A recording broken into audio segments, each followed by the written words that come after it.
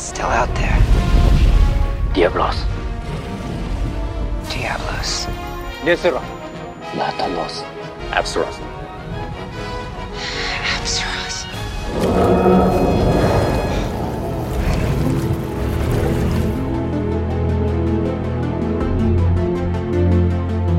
Welcome to Now Playing's review of Monster Hunter. The ancients would guard their technology with the most fearsome of creatures, a Rathalos. Part of Now Playing's video game movie review series. This isn't right, none of it. Hosted by Arnie. To kill a monster, you need a monster. Justin. I'm not your enemy. And Stuart. Shit, there's more of them! This podcast may contain detailed plot spoilers and harsh language. Let's just try to live through this first. Listener discretion is advised. All right, ladies, saddle up.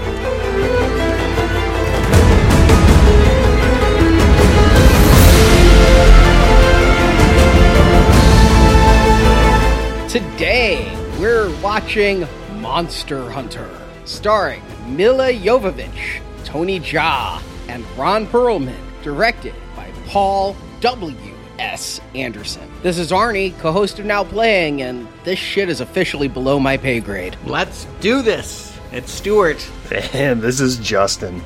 Welcome back, gamers, for a review of a new movie. Came out theatrically late last year. They made us wait 3 months in order to watch this, where theaters weren't open. They certainly aren't open where Stuart and I live, but now we get to play catch-up with Monster Hunter. Have either of you heard of the game? No. Nope. Me either, so this is fun. Yeah. I know that it came out in 2004, so it's relatively old. Like, coming up on its 20th anniversary here. Like, what impact has it had? I usually feel I at least know the names of the big games out there, even though I haven't played video games in decades. Yeah, 2004, you could have told me this is a Facebook game, like, Beat Farmer or something. This is a huge game series in Japan.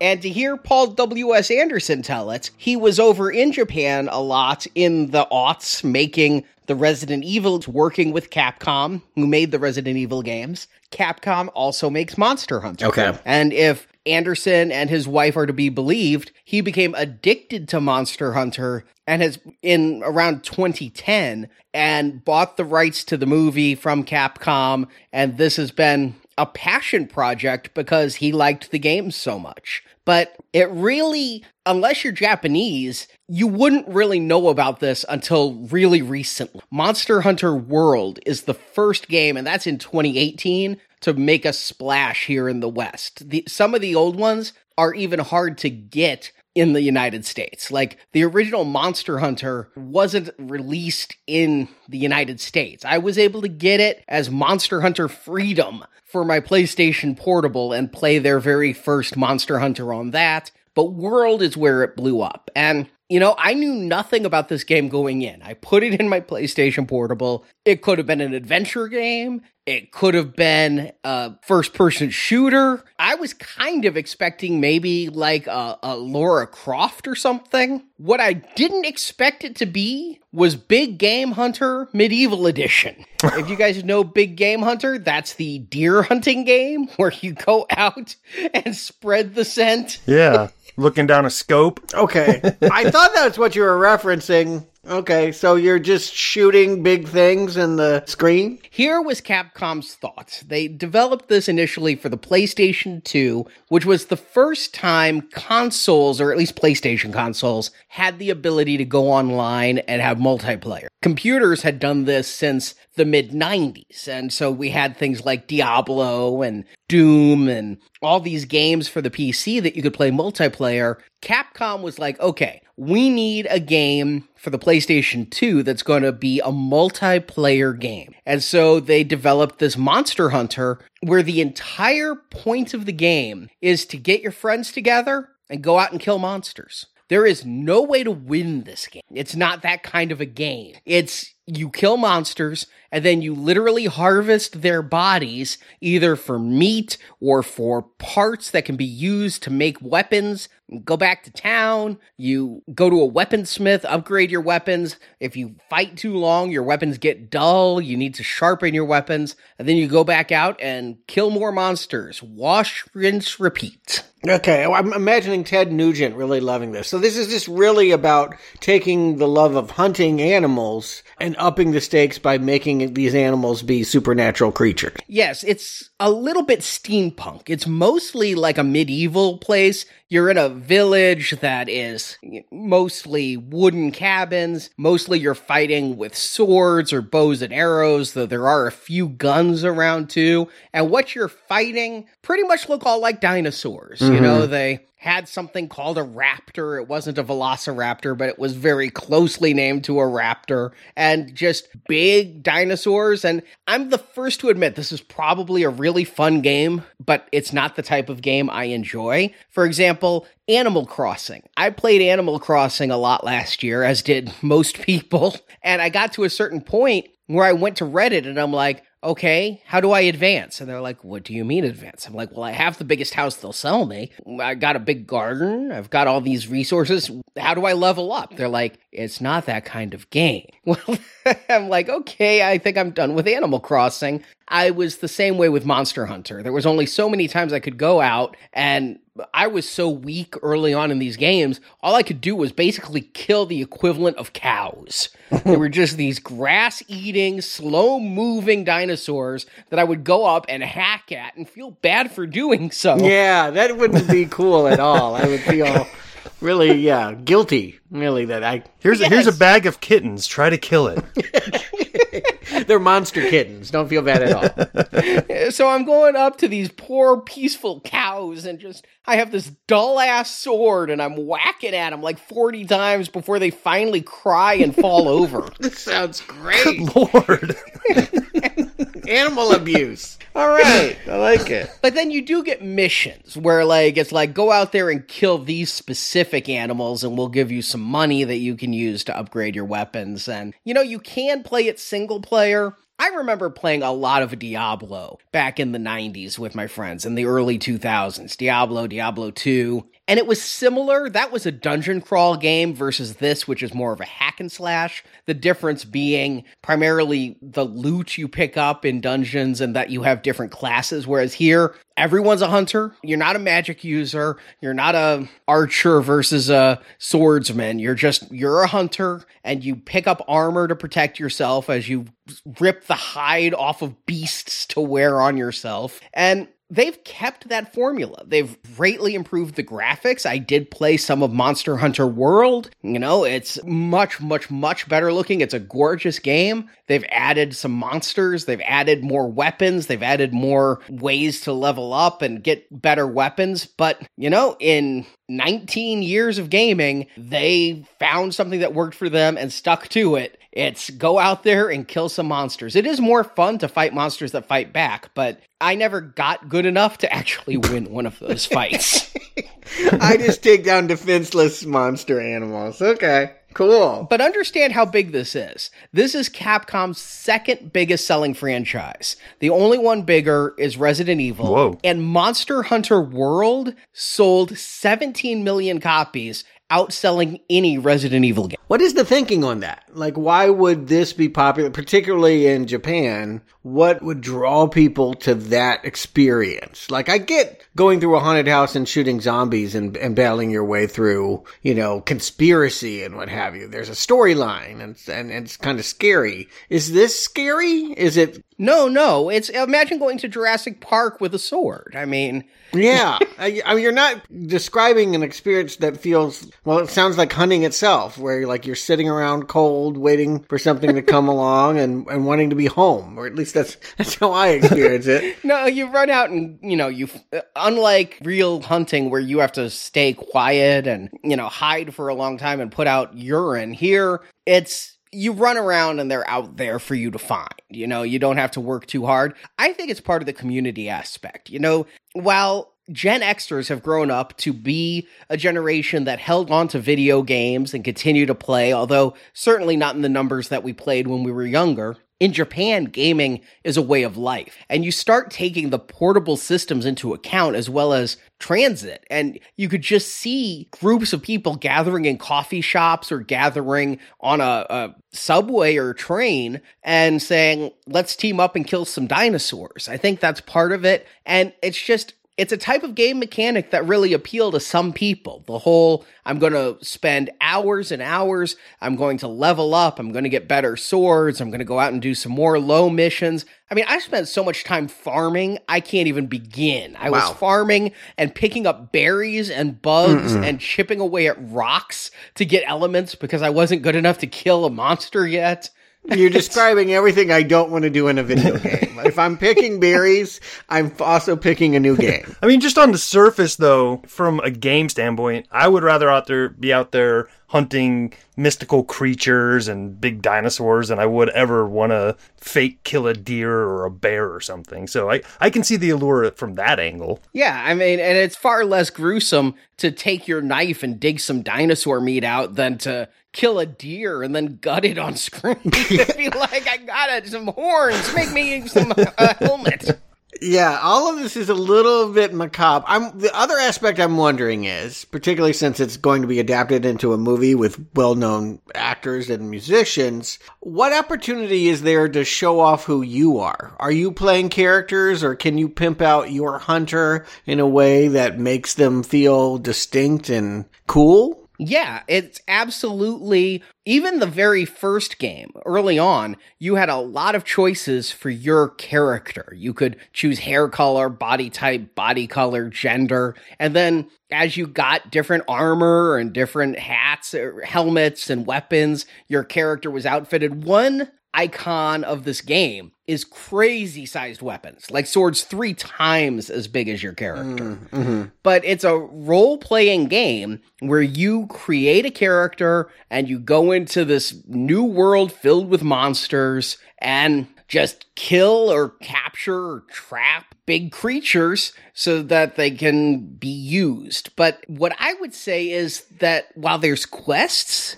there's no story here. Resident Evil, as a game, you're like, this is a fun story. There's a scientist who's created zombies and some STARS cops are in a building. You just see a movie there. Monster Hunter, I mean, imagine making a movie of The Sims. I mean, The Sims, you get a job and live your life. That would, how would you exactly make that a movie? I think the closest you could do is maybe Truman Show it, where they find out they're being controlled. But it's so open world. My question was, how do you take a game that has no characters and make it a movie? You don't have a Lara Croft to bring in here. But it's got a Milla Jovovich, and the thing I knew about this, I knew it was a video game because I knew we were adding it to this retrospective, but my association was that this was her trying to find a new franchise post-Resident Evil and reteaming with her husband to kind of do what they did in that horror genre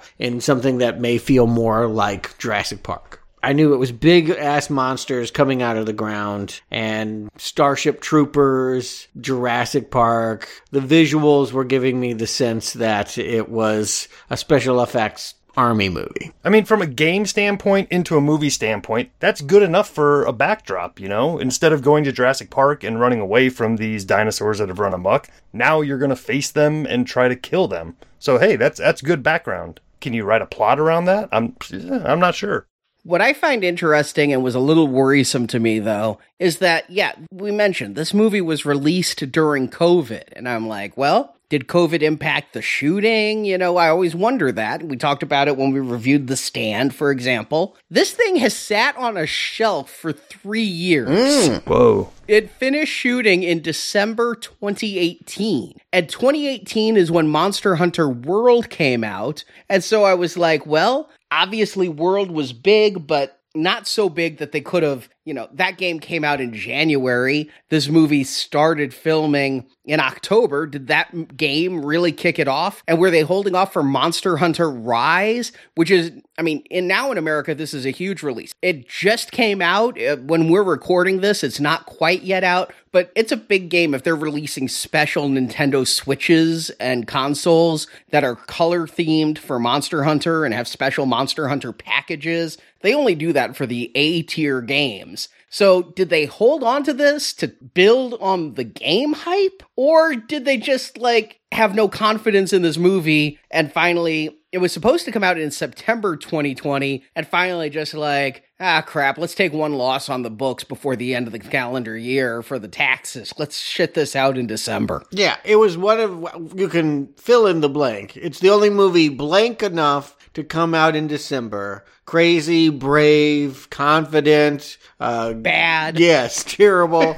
Lots of things that I can imagine why they would just kind of chunk it out at a time of extreme risk, where every studio was debating what they stood to lose by putting something in theaters. This was one of the few movies to come out at Christmas time. I didn't really want to go to a movie theater for any movie at that time. It seemed wise to wait, given that this was, again, the team that gave us, at their best, a Resident Evil movie. I didn't have a lot of confidence that it was going to be exceptional, but I thought that they're consistent in their product. I thought that this is within, when Paul W.S. Anderson wants to make a movie about Joan of Arc, Run for the Hills. When Paul W.S. Anderson wants to make a movie about hunting giant monsters, okay, there's probably some popcorn fun in that.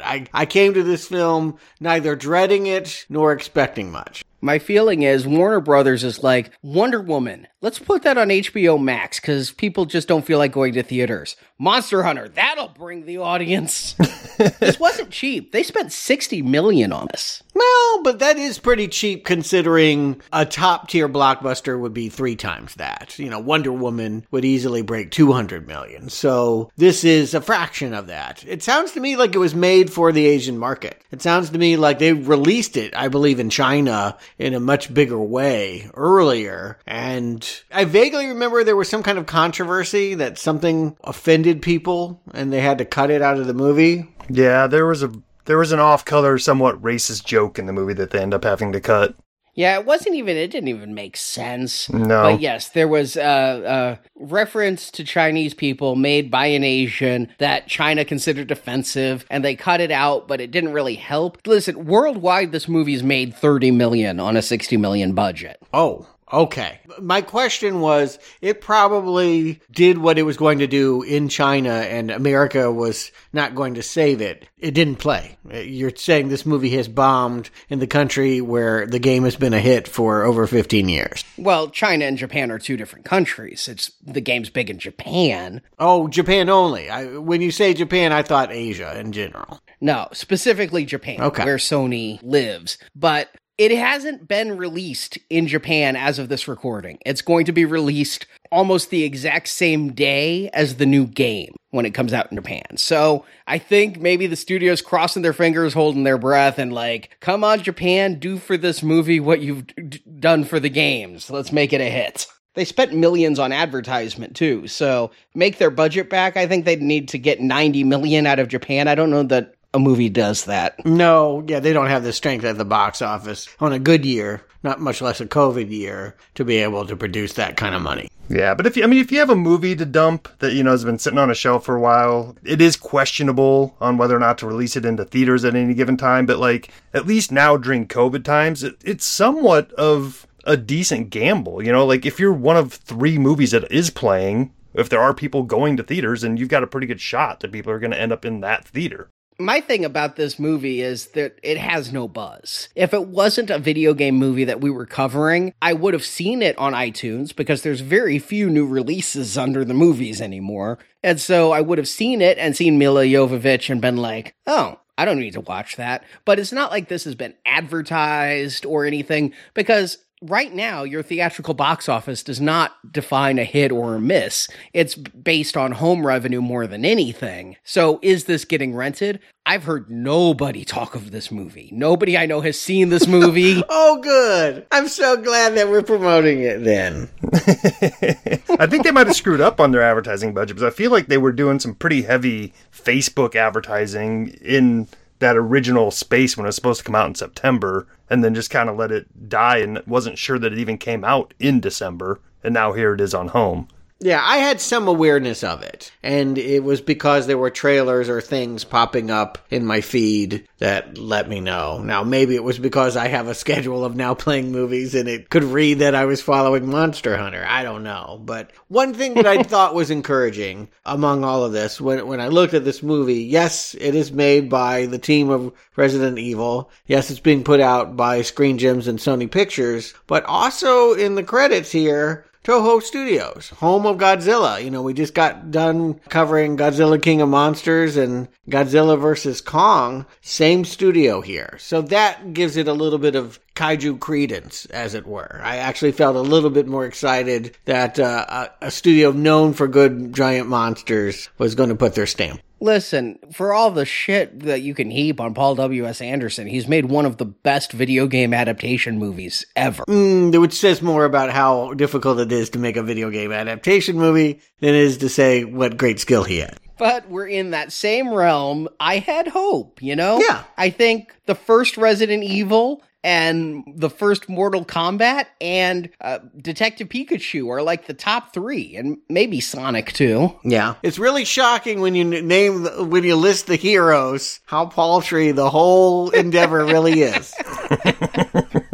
Why are we doing this? I don't know. It's a movie that nobody wants to hear about or is talking about. So Arnie, give them the plot and we can tell them why they shouldn't see Monster Hunter. When a group of United States troops go missing in a totally generic desert, because that's where the U.S. fights all our wars. It's not even the U.S., it's the UN. Well, no, I think it's a U.S. team, but then a UN security team is sent to find them. Oh, jeez. Yeah, whatever. Doesn't matter. This rescue team is filled with faces you might recognize from bit parts and other things, but the only one who matters is their leader, Artemis, played by Mila Jovovich. Because, you know, in my generation, Artemis was a huge girl's name. I can't count the number of Artemises I went to school with. The team find the lost troops' destroyed vehicles, but then get caught in a lightning storm that transports them to a parallel dimension filled with CGI monsters. One of the monsters, a Diablos, kills some of the squad, and the rest are finished off by cave-dwelling Nersilis. Only Artemis survives these 2 attacks. She encounters a native of this dimension, known only as the Hunter, played by Tony Jaa. The Hunter doesn't speak English, but he and Artemis are able to pantomime their way to Artemis figuring out she must cross the desert and reach a tower that has a portal to return her to our Earth. Isn't that what you want from all buddy movies? Pantomiming. Wouldn't Lethal Weapon be better if they don't speak to each other, but just do charades? It's like See No Evil, Hear No Evil with Gene Wilder and Richard Pryor. Brilliant. Keep going. To cross the desert means killing the Diablos, so the Hunter trains Artemis to use comedically oversized swords, which they barely use, instead setting a trap so they can poison the Diablos. And they do kill Diablos, but the Hunter is hurt, so Artemis makes a gurney on which she drags the Hunter across the desert towards the tower. When the other creatures threaten Artemis and the Hunter, another group of hunters appear, led by the Admiral, played by Ron Perlman. With these new hunters' help, Artemis makes it to the tower and back to our Earth, but a Rathalos follows her through the portal. The Hunter comes to our Earth, and Artemis and the Hunter together kill the Rathalos. And then Artemis goes back to the monster realm with the Hunter, vowing to protect Earth from these monsters, as credits roll. And as they start, again, I had high hopes for this movie, Resident Evil, and then the score kicks in. Paul Haslinger, he used to be in Tangerine Dream, who made some really good movie scores, and here, I'm like, this sounds like Tron Legacy. Yes. And that's not a bad thing. No, exactly. I wrote that down too. It's like, whoever's doing this, you know, got kicked out of Daft Punk before they broke up and is now doing a score for Monster Hunter. Not only that, but we start with kind of a delirious, delightful image of like a 3-mast ship sailing through sand. It feels worthy of a Terry Gilliam movie. And we get a quote attributed to no one that, quote, it is entirely possible that behind the perception of our senses, new worlds are hidden of which we are totally unaware. I mean, yeah, I guess it's possible. I believe that was the Breakfast Club quote. I mean, yes, I think, Stuart, you and I had the discussion. Aliens could be on Earth, but be beyond what we can even perceive in the light spectrum or speed or what have you. So yes, That's possible. Is that what happens here? Maybe. Does it really matter? Maybe. Yeah, that is well, I guess I have a few questions. But are we to understand that this is Earth? Is it the same desert, but in a different filter? In a different skew of reality? I guess it doesn't matter. I guess you're right. Well, we'll never get the answer to that. But I think we are to understand that even though we look out our window and see boring everyday life, in truth, there are monsters erupting from the pavement and coming down from the sky. We just are lucky enough not to be able to be seen or to see them in our dimensional phylum. That you're literally describing the movie From Beyond. Yeah, no, I know. It's a good premise, or it can be used effectively here. But mostly it's just sort of half-assed. I don't know who this crew is. Are they going to the lightning rod tower that's in the distance?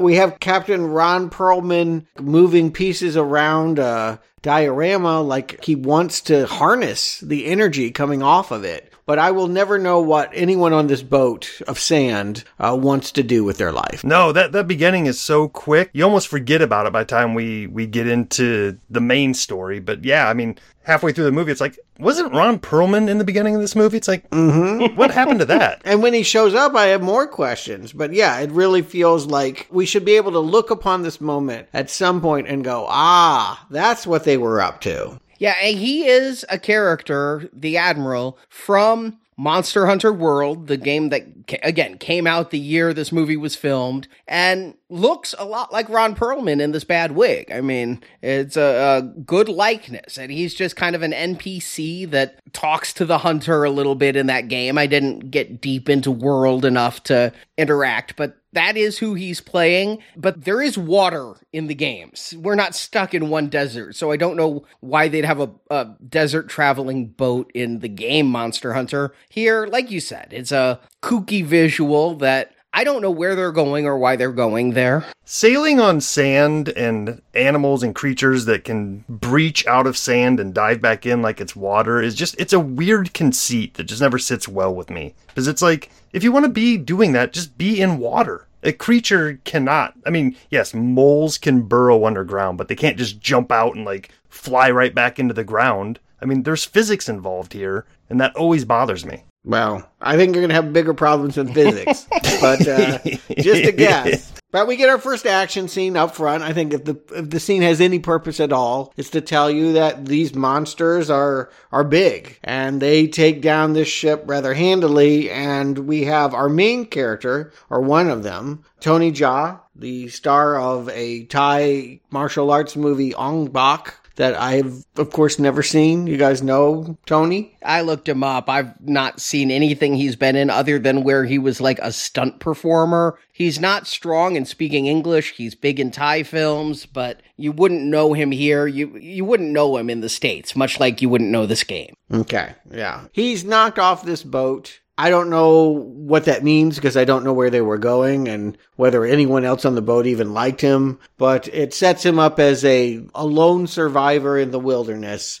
and someone to befriend our other hero once she gets pulled into this alternative reality of monsters. I'm talking, of course, about Natalie Artemis, Milla Jovovich, going on some kind of lookout for a Bravo team. And the people with her, I'm surprised how little they matter. I mean, these are actors who I've seen. They're mostly singers. T.I. Harris, he's been in the news lately, not for good things. I mean, he's a rapper, singer. I mean, there's some legal troubles that got him fired from Ant-Man 3, but he was in Ant-Man 1 and 2. Okay. I don't think of him as an actor. Axe is a Chinese rapper named MC Jin. The Marshall is a Latin singer, Diego Boneta. It feels like they looked at people that wouldn't cost a lot to put into a movie, but already had some kind of cultural awareness. Like there would be people excited to see them, and so they could get a lot of bang for their buck. The one I knew was Steeler,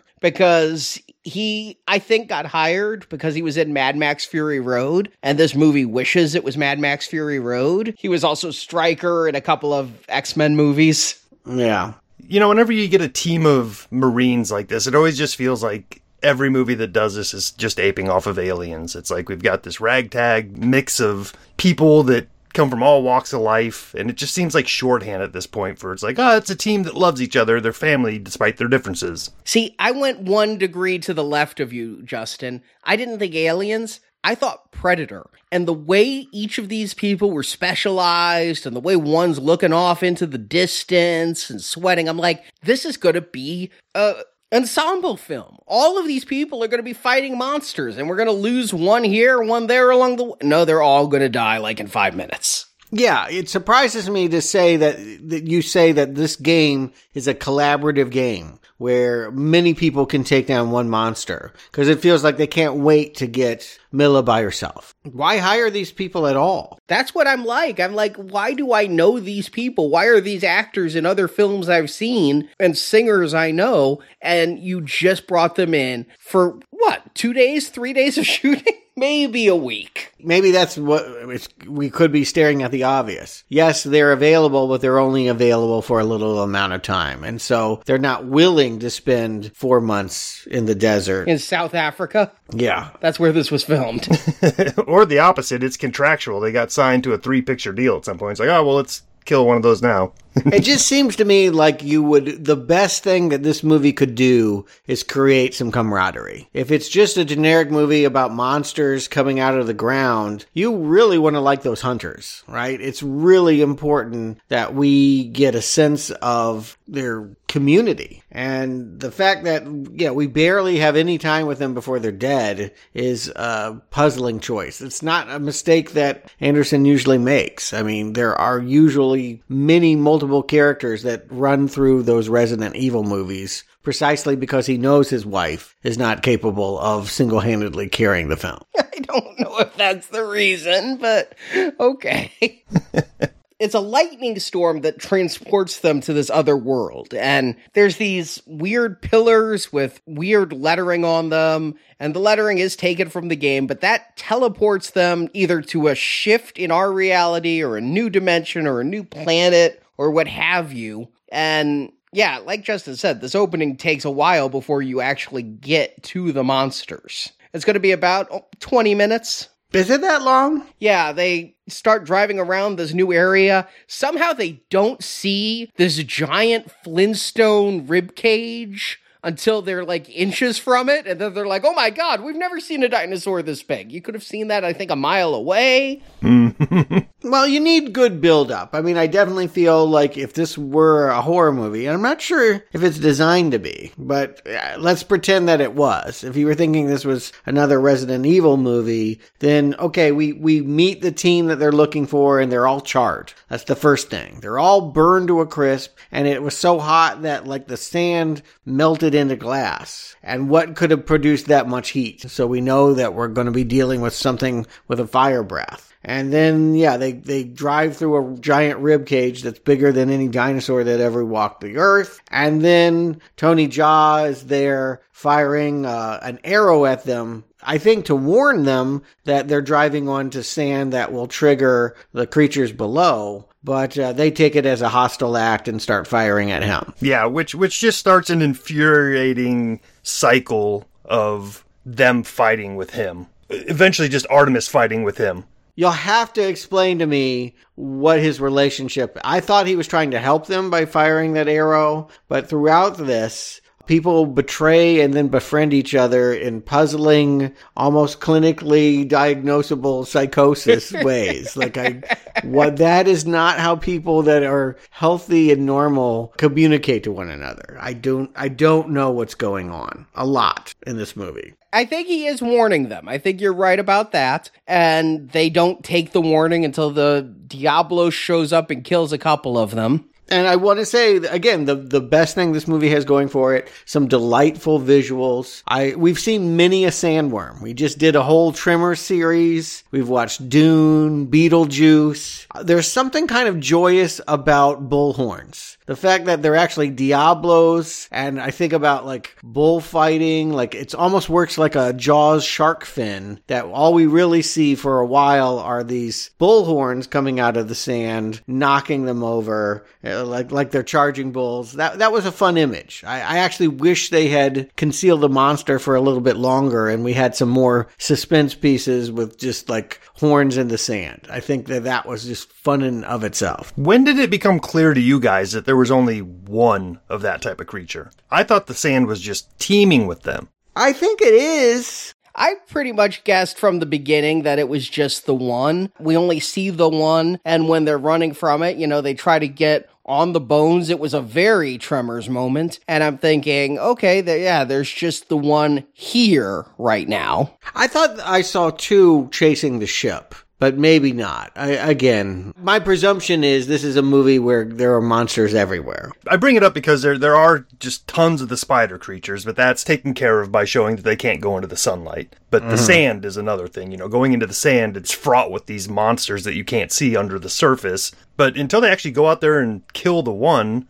and then they just kind of relax, like, mission over. It's like, oh, okay, so there's just one, apparently. Yeah, what are we thinking that is? $60 million budget only buys one Diablos? I don't know that that's the problem. I want to say this much. The monster looks good. Mm-hmm. I think that the detail on it and everything, I never question if it's actually in the same frame as the people. I think it's got a lot of detail to it. I rip on special effects a lot. I think all the monsters in here look pretty realistic. An upgrade to a Graboid for sure. It does fulfill all my needs for a B picture. Like I said, JoJo Studios, Godzilla. I like all the monsters here. There's not enough of them. But yes, I do like the designs and they're plausible. So I think they could have put more in if they wanted to, but this thing is such a badass creature. If you had more than one, how could you possibly explain anyone surviving? True. My thought was that the sand was no man's land because it was just teeming with these creatures, and it wasn't clear to me that just defeating that one would give them safe passage to where they needed to go. In a movie called Monster Hunter, I assumed there'd be many monsters to fight along the way. It's not Monsters Hunter. Yeah, I mean, I different styles of monsters or just a genuinely escalating sense of danger. Like, out of frying pan into fire is usually how you want to do these things. So that in defeating one monster, it just puts them into a hole where they're faced with something even worse. And what's sort of disappointing about the film is that it's sort of segmented in like, okay, there's the sand monster, there's the crab monster, and there's the flying guy at the end. Don't forget the cows. There are the cows in here. Are there? Yeah. Those. Oh, like the Stegosaurus looking ones? Yeah. Oh, the plant eaters. Okay. Those are the things you killed? Yeah. You ought to be ashamed. Aww. That's awful. You really should.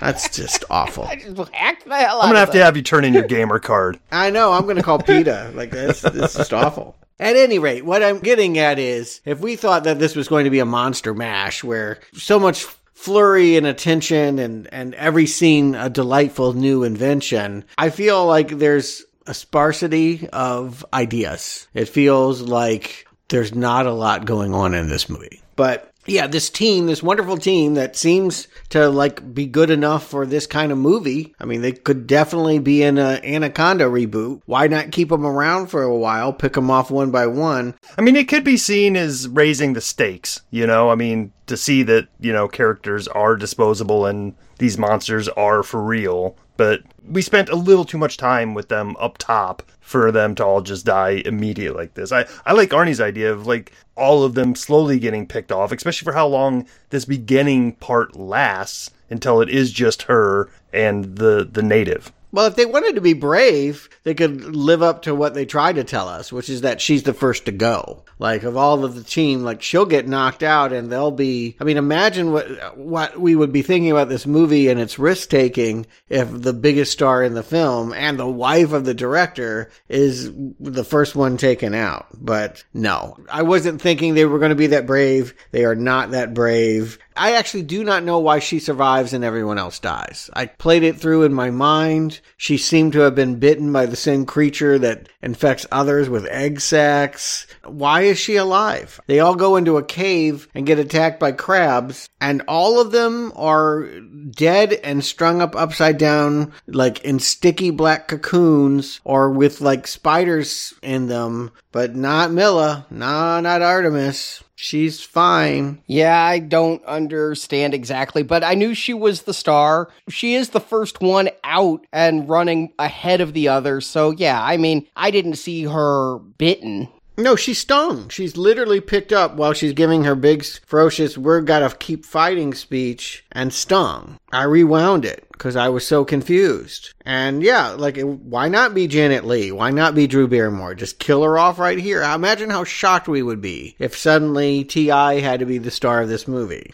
Instead, she seems to suffer the same fate they all do, and yet somehow it doesn't leave her impregnated or dead. And it just begins a whole series of inconsistencies and unexplained phenomena. Yeah, I mean, I guess what we're saying is that nowhere in the movie is it insinuated that she has any special powers or any special skills outside of being some sort of Marine that would make her the one to survive. It's just, Arnie mentioned luck, but even that, it's not even luck. It's just because the movie dictates that she's the main character. Did they not do to her what they did to every other person who is dead and hanging upside down? Yeah, and first. You know, she was the first one attacked. Okay, but she lives, and that's fine, because we gotta have some kind of movie. And so, what passes for a backstory is that she has this ring in a box. She has this little tin with a ring that's engraved forever, and she whispers something about, I'm gonna get home to you, and we never find out anything. Is that the one ring? Is that the one Frodo threw into the lava? Because there's some writing on the inside, and there's no mention of any loved one that she would be going home to. Well, that's what I mean. Like, normally that would be, we would flash back to her life. You would open up this movie. You would create an expectation. You would build the suspense of, am I going to get home, by seeing what's awaiting her or something, you know, cut back to them in the same spot as her. If it's two alternate realities in the same space, like, there's things you could do to flesh this out. Even in the movie that they've written out before us, like, why not have her special other person be somebody that was in that original team that disappeared? Right, she's looking for her husband. Yeah, or something. Well, you guys have both brought up tropes from other movies in this type of genre that would have been fine ways to go, you know, a Jaws type of sequence. The whole movie doesn't have to be Jaws, but, you know, kind of give it that feel for a while and then move on into more of a Predator type of thing. But what we get is 45 minutes of two people that don't speak the same language, who go back and forth from kicking each other's ass while trying not to get eaten by spiders. And Hunter also has a family and now carves figurines of them, but they're probably dead or something. Like, is this really backstory? Like, is this Anderson's idea of like, well, that's a character, sure. Is story the point, or is action the point? I do think story must be the point if the game has none. You must find one to tell if there's nothing in the game to create that. See, and that's why I thought maybe story wasn't the point for Anderson. He was trying to make a movie like the game. You have a quest, but you don't really have character. You don't really have plot or arc. You have survival and hunting.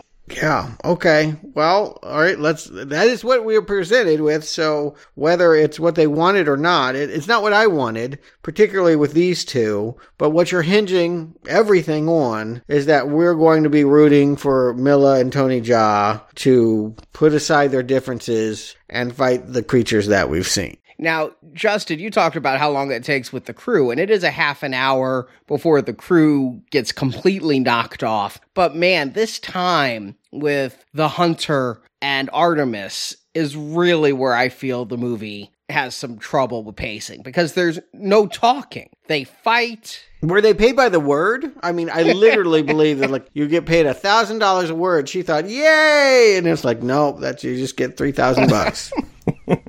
I mean, he's fighting her, but doesn't want to kill her. He tried to save her life against the Diablos earlier, and then she wins him over with a chocolate bar, kind of like Chunk and Sloth. There is some product placement here. Like, they drive over a Coke can earlier. I definitely feel like, gotta pay the bills. Love that Hershey's. But this part of the movie slows to a snail's pace. I mean, it is so slow, and I think they're saving it by throwing in these fight sequences where every 5 minutes they're getting into a fight again. Once Artemis is tied up and she gets out and she ties him up, and vice versa, and they're kicking water out of each other's hands, and all the meantime, like, fighting off spiders slightly, like, that becomes kind of a secondary problem, and then they start training together. It slows the movie down so much, and it feels like the big chunk of this runtime is in this really boring middle part. It's more like Castaway. And I guess if this movie wanted to be minimalist, it really puts a lot on us liking the chemistry of these actors. And you need to have some one-liners, or you need to have them have some kind of prejudice that they're going to get over, or just somewhere for them to go.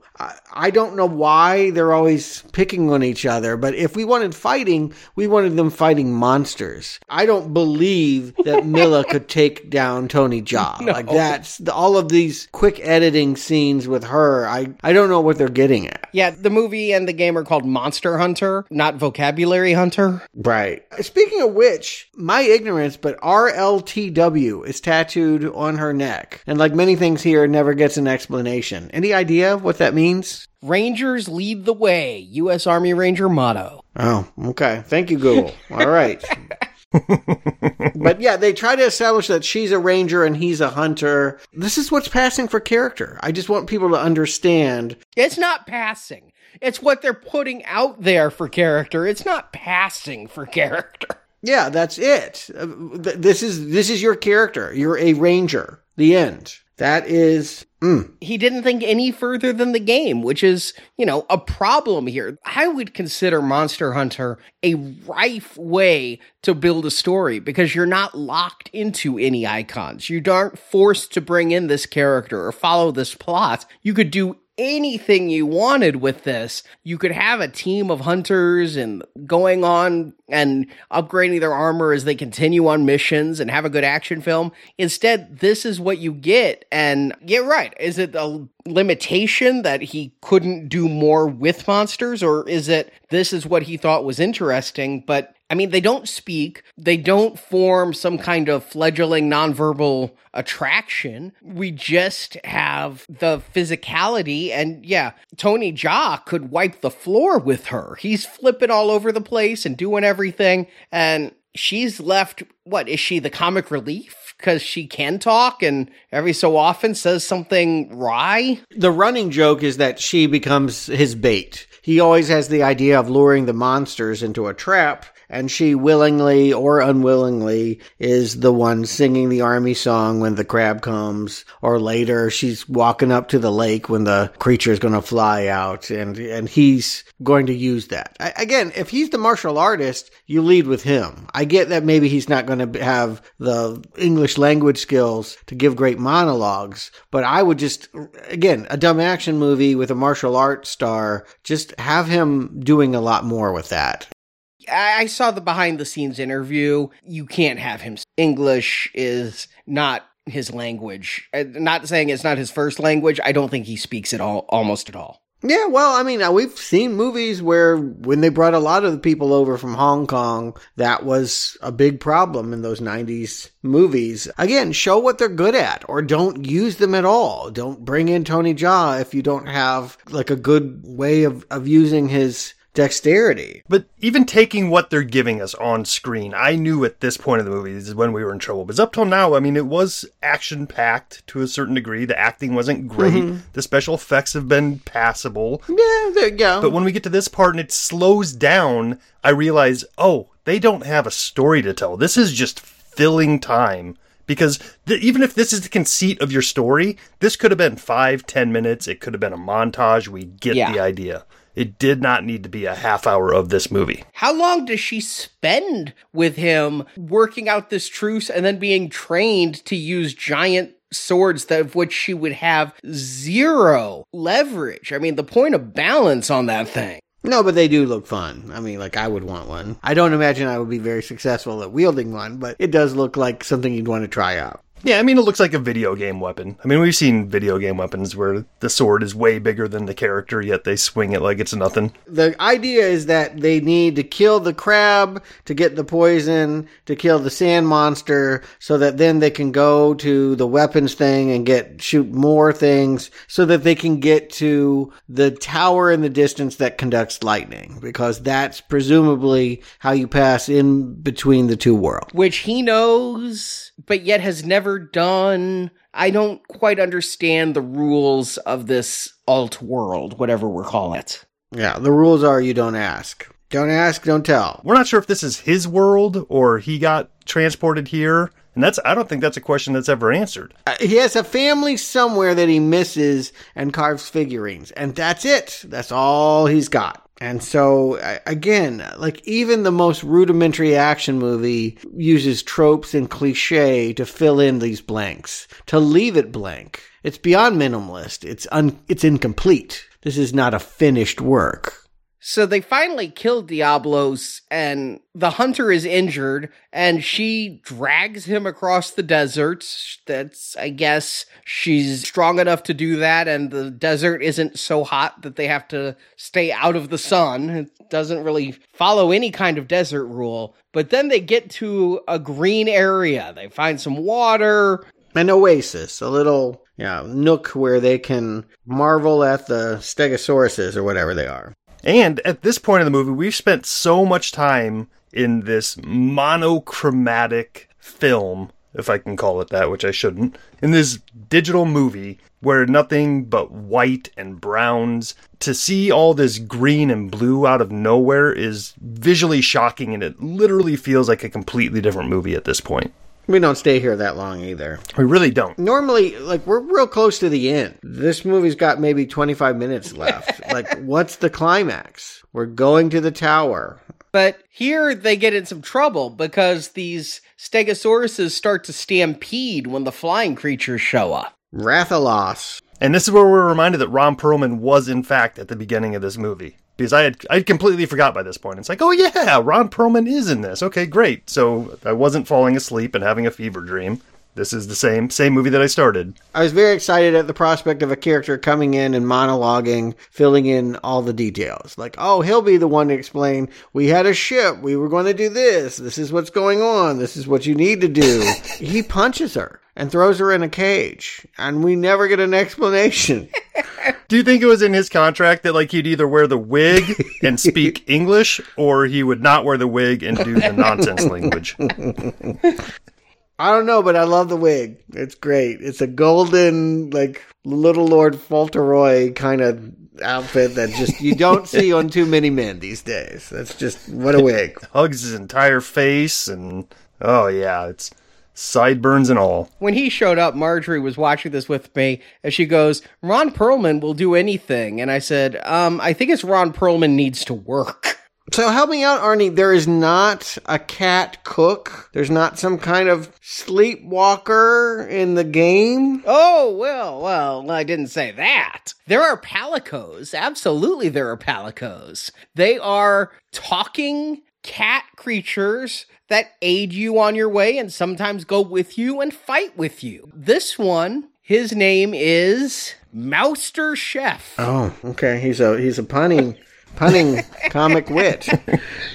But normally they do more than cook. Normally they help you with quests, or they go with you as a sidekick and help you fight. Right, and like Stuart mentioned, we were almost at the end of this movie, and to introduce talking anamorphic cats at this point, it just feels like it's a different movie. Like, if this is going to be the world we're in, these people need to be introduced and integral to the story way earlier on. Do you think this is why cats don't really get affectionate with humans like dogs? Like, when they're asleep, which is most of the time, they're in this alternate reality. They can see their palicos and they're hunting and they're fighting and they're talking. And then they wake up and they're like, oh shit, I have to go shit in a box now. I mean, maybe.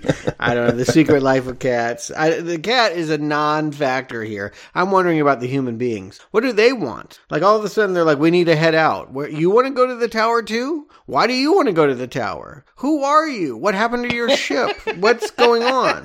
No one says shit. And these are English speakers. I believe Perlman does say that if she helps defeat the dragon, he will help her get back to her world. So at least there is that spoken agreement to why they're all going there together. So he's just a monster hunter. And they're hunters. The game is Monster Hunter. They are hunters. They are out there to kill monsters. Yes, when they're not beating on women that are thanking them for their help. Like, again, it's such a strange meet cute that I just don't know why she would want to be involved with them. Like, she doesn't need help finding the damn thing. It's the only structure on the horizon.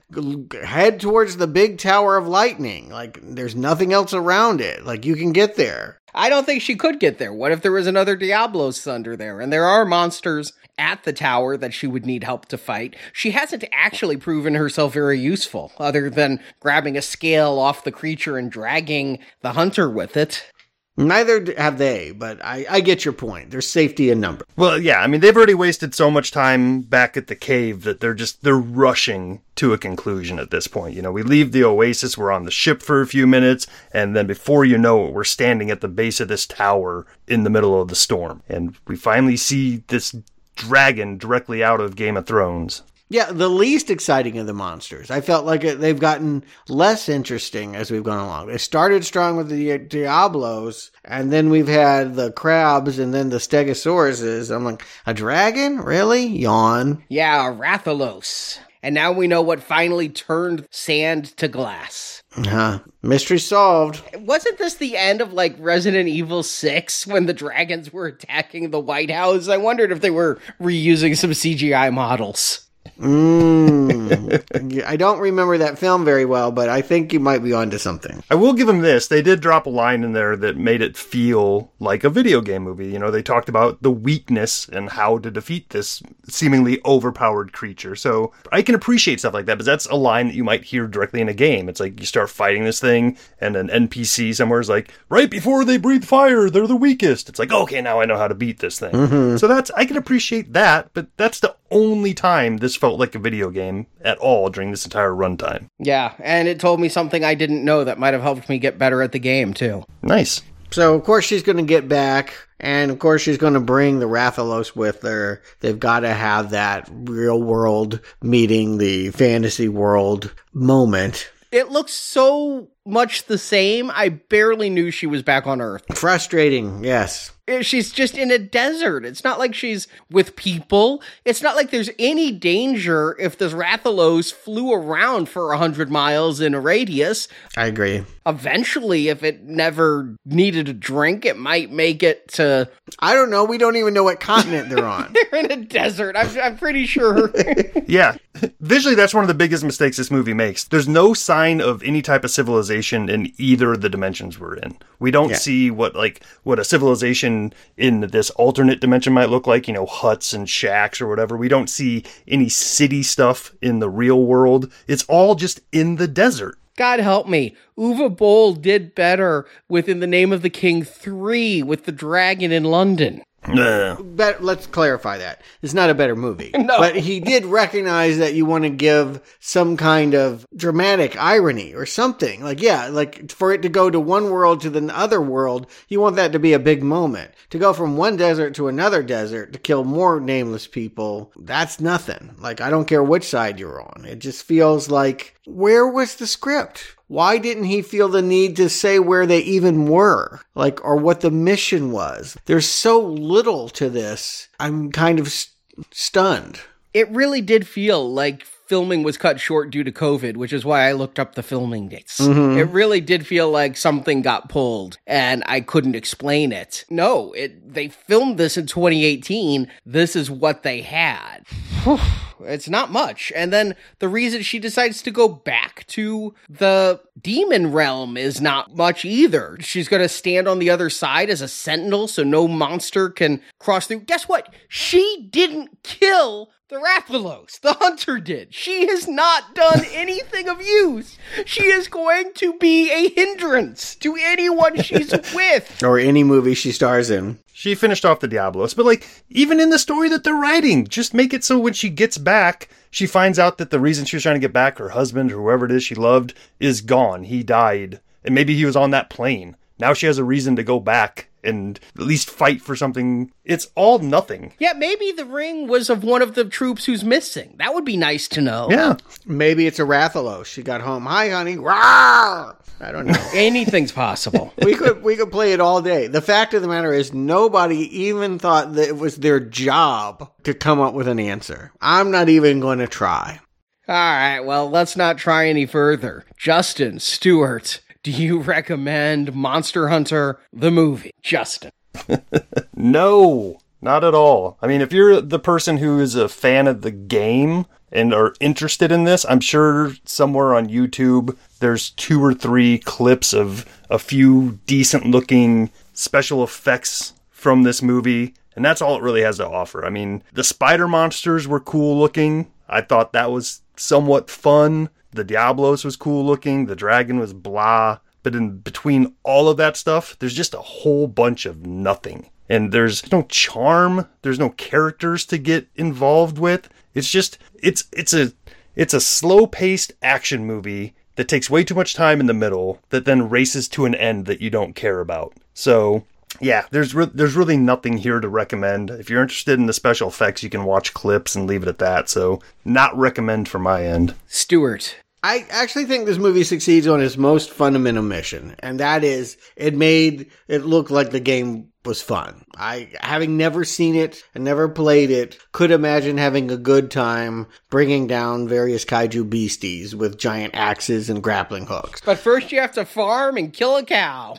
Well, see, and now that you've told me more about the game, like, even that has been robbed from me. But I'm like, if this were just a next level fighting game, the next thing after Mortal Kombat is you fight these kinds of things, I could go with that. But yeah, Anderson needed to find a story in the gameplay, and it's not here. I'm not even sure that he wanted to do. Like, he just didn't think that that was his job. He wanted to honor gameplay and ask nothing of the characters. I'm not looking for high art here. I'm not looking for a Paul Thomas Anderson, the other one. Like, I mean, no monologues needed, no metaphors needed, no stellar acting needed. All they had to do was do a good Resident Evil sequel with Godzillas instead of zombies, right? That's all they had to do. But man, I mean, Mia is not as compelling as she was in that franchise. She doesn't have the backstory. She doesn't have the mystery. She has zero chemistry with Tony Jaa. And when those two are trying to do the dramatic lifting, you can just feel the whole thing sinking at that point. Like, it went from kind of dumb fun to just like some kind of empty exercise. And there's no standouts in the supporting cast. Sometimes you can like see a guy in the background and go, well, I like that guy. He's got personality. But yeah, Ron Perlman in a Trump wig is nothing I want to watch either. Like, I dare call this a movie. It almost feels to me like this is what they call a sizzle reel or a demo reel, like something you put together to convince potential investors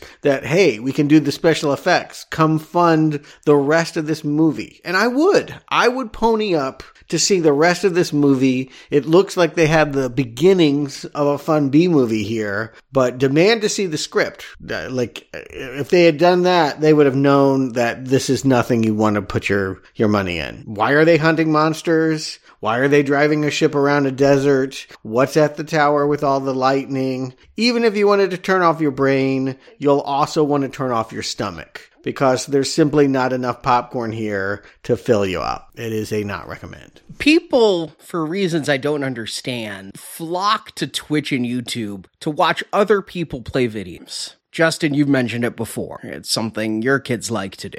They'd rather watch someone play the game than play the game. And that's what I feel this is like appealing to. If this was on YouTube, would people enjoy it because it's like a long play video of the game? There's no character, there's no plot, but there's some good graphics as they throw flaming bursts out of swords. I do think people like PewDiePie though, or whoever's playing the game. You can't just sit there and play it. You gotta have a personality, right? Like they're there. No. There are many videos with no narration. It's just playing the game. Really? Wow. Okay. Well, then I'm at a loss. I could imagine having fun watching someone get into playing a game, but if you're not seeing the personal reaction, no, you're just telling me, basically this is just a walkthrough, a really expensive walkthrough of a game. Yes, that's what I'm saying. But that's all it has to offer. I mean, honestly, there's nothing. This movie is completely competent.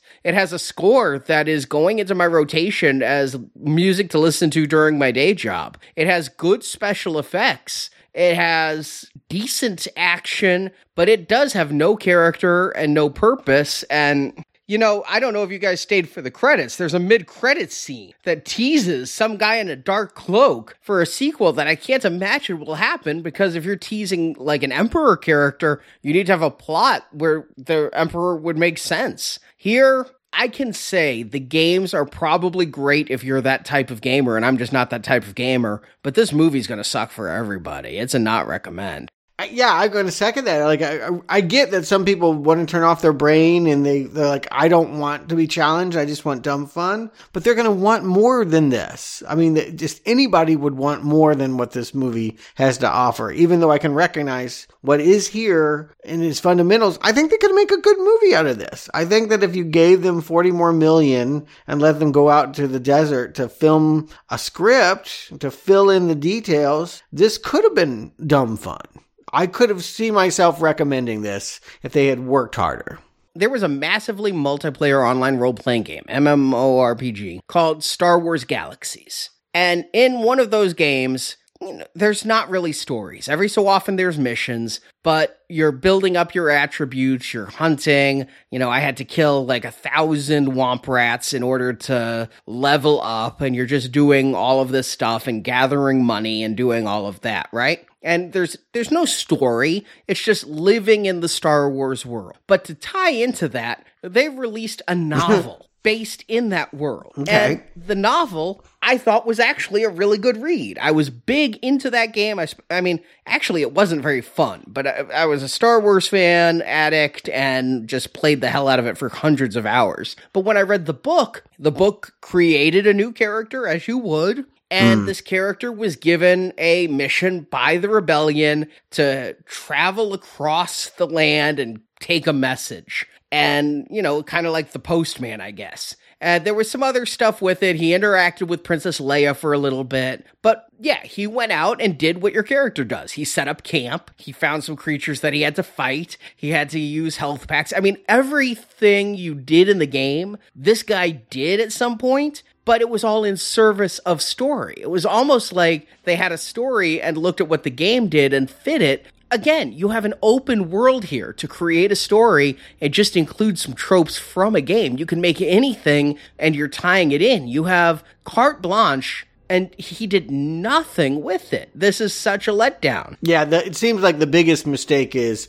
they let him write the script. I probably, again, could have enjoyed his direction. He seems to have got the technical, the visuals. And, I dog on Mia and all of that. But even with this cast, they were all okay enough. They could have made it work, but not with this script, or the lack of the script. You can't make anything out of this. It's a game demo. Yeah, I don't want to say disappointment, because that would, entail that I had some expectations coming in and some hopes coming in. But it's sad to see that they had nearly everything in place to make a decent movie. Yeah. And the place that they stumbled was in the easiest part, which is just writing a story. Yeah, it would have been real easy to close these loops. Almost anybody could have done it, and I don't know why they didn't try. That's what it feels like. They didn't even try to do it. And I want to just tack on to what Justin said. I'm not saying writing a story is easy, but you could have at least put a cliche story here. You could have put tropes in here. You could have just, like you said, copied Aliens. Something. You could have done it.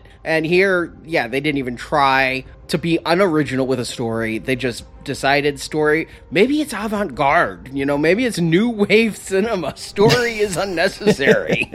Yeah, I am wondering if that's generational. We care about something that's dying out, and people are like, no, I'm fine watching a game demo. Does it look cool? Well, it does look cool. Maybe that is enough for you. But I find that hard to believe. I find it hard to believe that anyone, fan of the game or not, would say that this was an enjoyable experience. But I don't know. We'll have to see if they can come up with money for a sequel or completion funds. Yeah, Anderson did say on the meager bonus features, as a quick aside, is all of this movies coming direct to video just means the end of bonus features? It was basically an electronic press kit on this disc. I was so disappointed. But he did say that he's hopeful for a sequel. Again, COVID box offices are so hard to judge, but I got a feeling if this sat on a shelf for 2 years and then made half its budget back worldwide, we're going to not be seeing Monster Hunter 2 with Mila.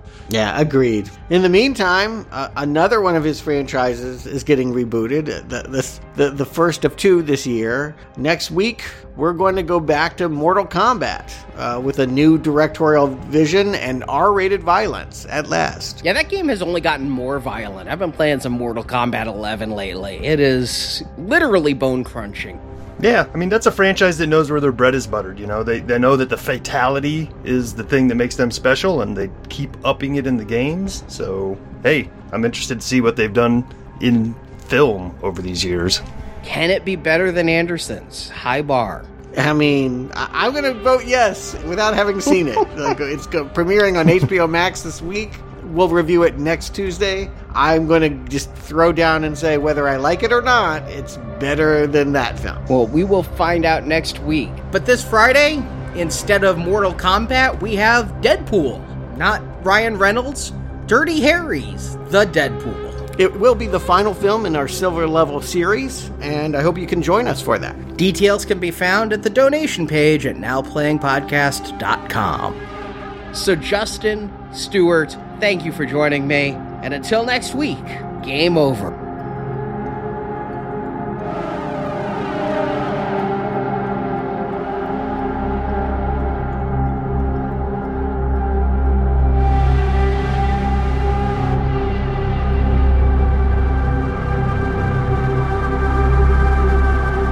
Tracks end here.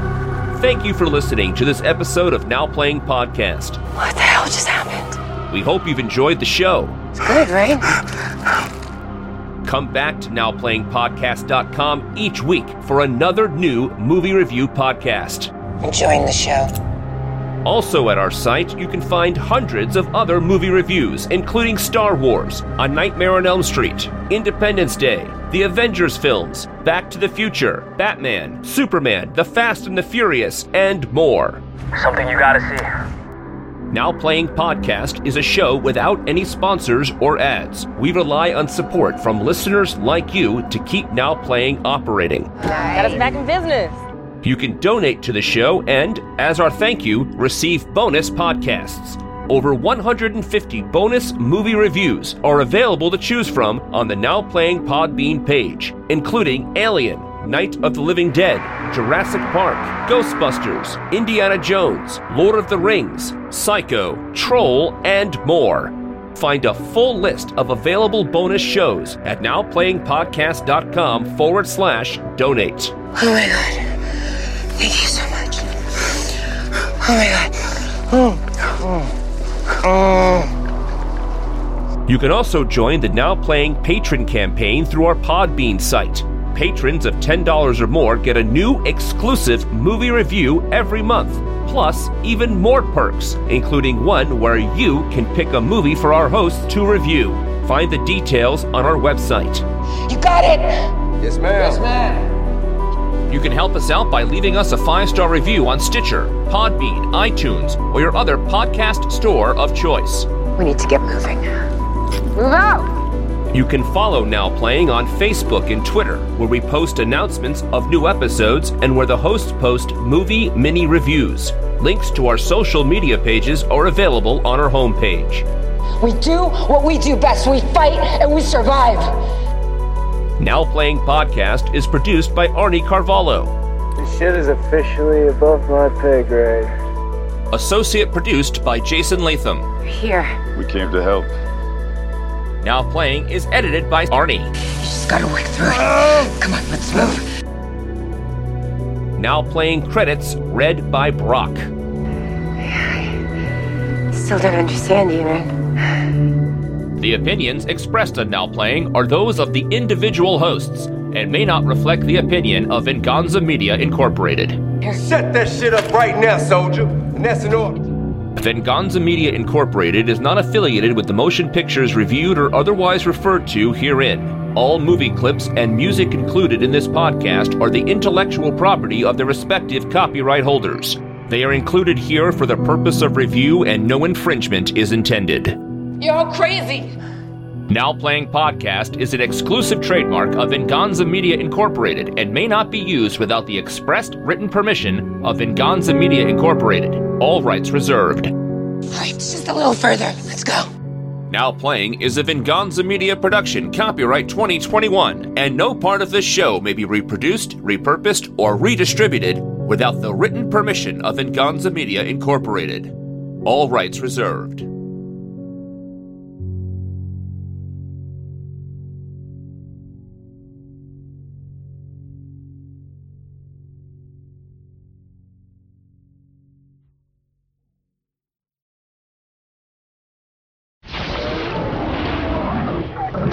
No, but you have a Milla Jovovich. And I think the thing that I knew coming into this was that it was her post-Resident Evil, reteaming with her ex-husband, trying to stick... Ex-husband? They divorced? I thought so. I think they're still together.